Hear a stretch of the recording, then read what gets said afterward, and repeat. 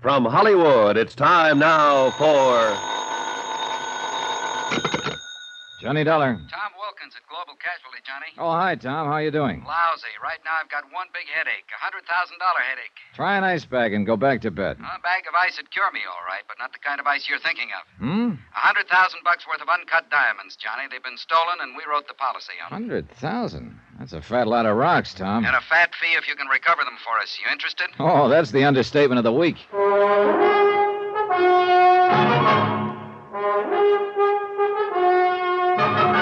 Tonight and every weekday night, Bob Bailey in the transcribed adventures of the man with the action-packed expense account, America's fabulous freelance insurance investigator. Yours truly, Johnny Dollar.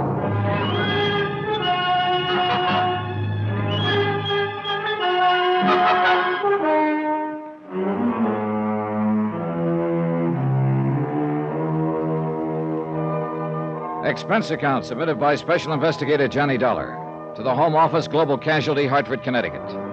Following is an account of expenditures during my investigation of the picture postcard matter.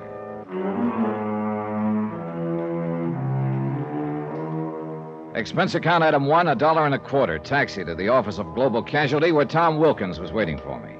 Looks like we're bucking a pretty well-organized outfit in this deal, Johnny. The way they pulled the job shows they'd planned it out pretty well. How did it happen, Tom, and where? The diamonds were being taken by special courier from Zurich, Switzerland to Amsterdam. They got lifted at the Zurich airport. How? The airport was crowded. The courier was carrying the diamonds in a leather briefcase strapped to his wrist. A fight broke out suddenly.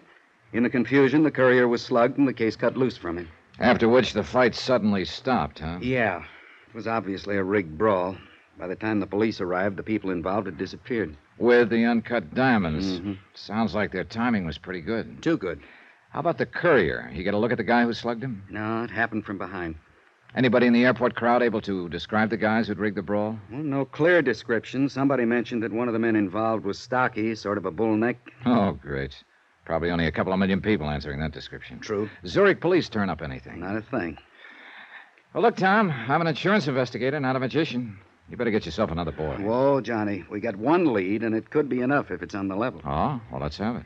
The robbery was day before yesterday. This morning, I got an airmail special delivery letter from Zurich. Here, take a look. Regarding the recent diamond matter, I have information which may enable you to recover them. For a reward. So I see. And he wants to talk to somebody about it. Yeah. And I nominate you. It's signed Sebastian. Any idea who he is? None at all. As you see, I was to reply to General Delivery in Zurich. I did. Told him you were the one. Uh-huh. How do I find him? Well, read on. You're to register at the Polo Hotel in Zurich.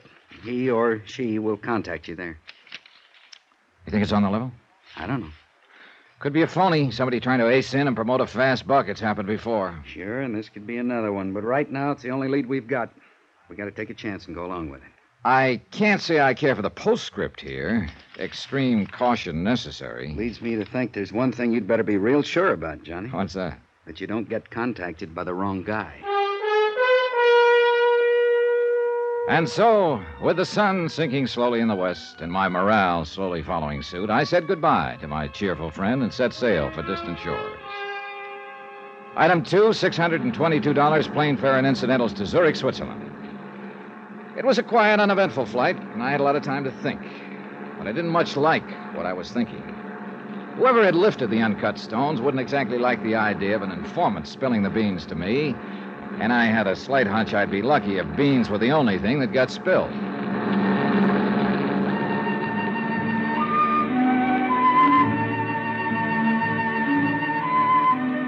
My plane landed at Zurich in the late afternoon. I hired a cab, that's item 3, $1, to take me to the Polo Hotel. The city looked bright, fresh, and clean. It gave me a lift. And the sight of a very pretty girl walking quickly to my cab as we were ready to pull away from the airport didn't hurt either. Oh, darling, Well, hello. I'm so sorry. I made a mistake. Darn it. I thought you But were... I was somebody else. Yeah, that's the trouble with having an ordinary-looking face. Well, I wouldn't call it ordinary. But please... Well? Please, I wonder, could I share your cab into the city? Oh, by all means. I guess my friend was not on that plane after all. Oh, that's rough. Okay, driver. Well, this is very good of you. Well, I'm a real prince when you get to know me, Miss... Schaefer. Ilsa Schaefer. Johnny Dollar. And speaking of getting to know me... Driver, please pull up. Well, hey, how come? Oh, I am so sorry, Mr. Dollar. I just remembered something I have to do. We were just beginning to get acquainted. I know. A pity, isn't it? Well, look, wait, Well, don't... perhaps this will make up for it. Well, offhand, I can't think of a better start. Now, if you'll only... Goodbye. Hey, Ilsa, wait! Well, if this is the customary Swiss hospitality driver, sign me up.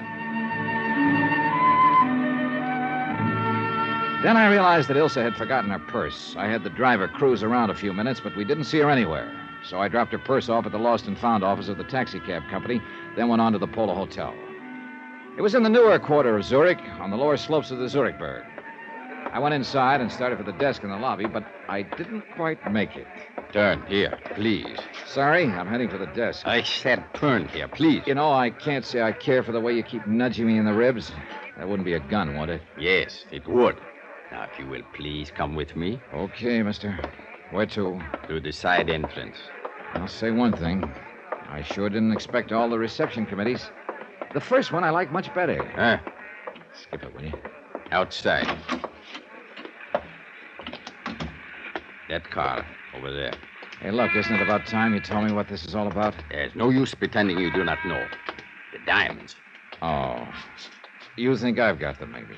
I do not think. I'm sure of it. Well, this may come as a nasty surprise to you, mister, but I have no time to waste. She entered your cab with a purse. She? And Ilsa? And left without it. And she was, shall we say, very friendly to you. Oh, that I remember. And I have no complaints, believe me, but she didn't give me any diamonds. I warn you. They weren't in her purse either. They checked the contents at Lost and Found. Get into the car. Hey, look, this routine won't get you anywhere. Into the car. Hey, take it easy, friend. You're trying to poke a hole in my ribs. Okay, relax. Take it Into the car. I jerked the door open suddenly and I knocked him off balance. I swung at him, but he ducked and lunged at me. I went sprawling into the street in front of an oncoming car. One of the fenders hit me a glancing blow, and I bounced against the curb. By the time I could get to my feet again, my friend with a gun had disappeared, and so had his car.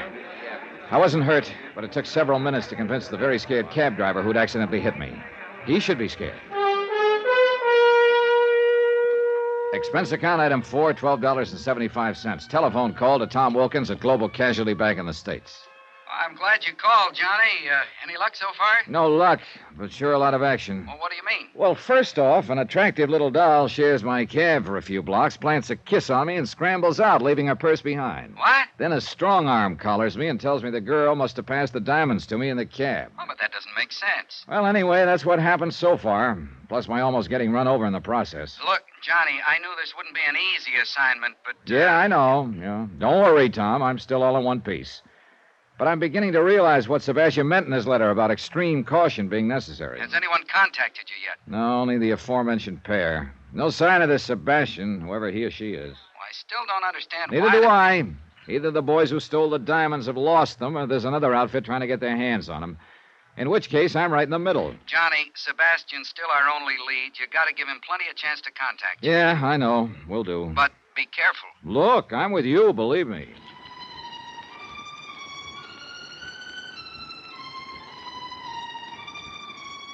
I went up to my room and stretched out on the bed to wait. 2 hours went by. Nothing happened. Finally, I went down to the lobby.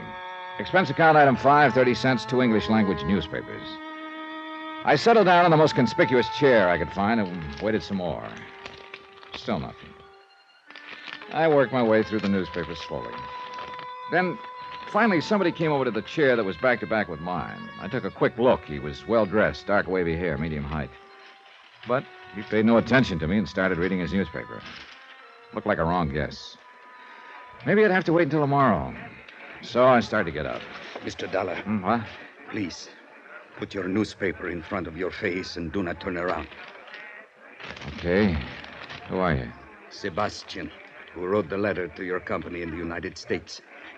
Oh? It must not appear we are talking to each other. Somebody watching us? I would not doubt it. So you want to talk about the robbery of those uncut diamonds?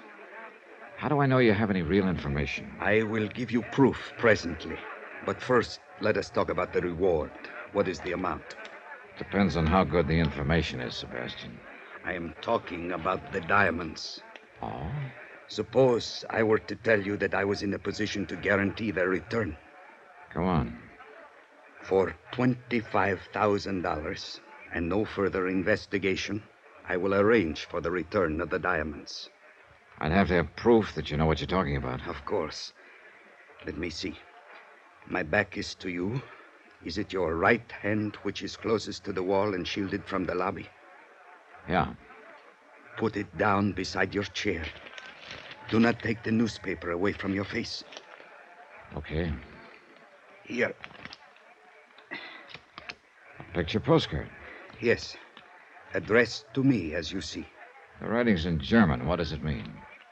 It is the equivalent of your American expression, having wonderful time, wish you were here. Signed by F. Gruner. Who's he or she? A friend. Look at the picture on the other side. The Kleibach Inn? Yes. An inn in the town of Kleibach in the Alps, several hours from here. Hey, wait a minute. Are the diamonds at the Kleibach Inn? No. But this postcard is part of the key to their location. Part of the... Oh, now, look, Sebastian, this just isn't good enough. I can't... Shh. Someone is coming. I cannot talk further with you here. It is not safe. Well, look, Do not worry. I will furnish all the proof you need. When? Tonight. Now listen carefully. I am going. I will leave my newspaper on the floor beside my chair. Wait a few minutes, then get up. Drop your paper, and when you pick it up, pick up mine also. Then what? On an inner page of my paper, I have written my address. Come there in 2 hours. If I am not there, wait for me. Now, just a minute. How can I... Please. There is no time for further questions. 2 hours, Mr. Dollar. In my room.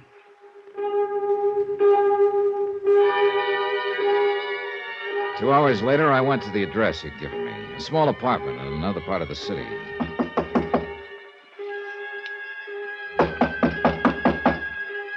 No answer. He hadn't arrived yet. I went inside and waited.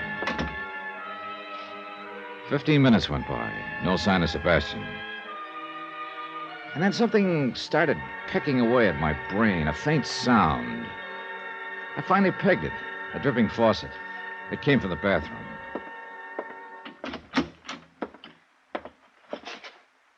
The bathtub was full. In it, floating face down, was Sebastian.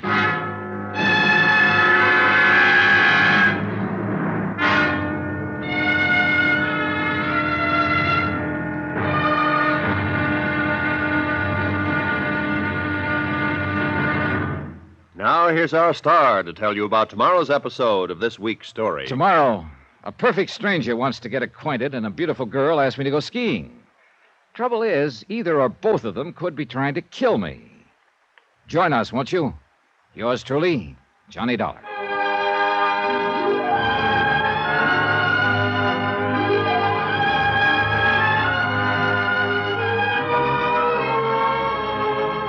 Yours truly, Johnny Dollar, starring Bob Bailey, is transcribed in Hollywood. Written by Robert Reif, it is produced and directed by Jack Johnstone. Be sure to join us tomorrow night, same time and station, for the next exciting episode of Yours truly, Johnny Dollar. Roy Rowan speaking.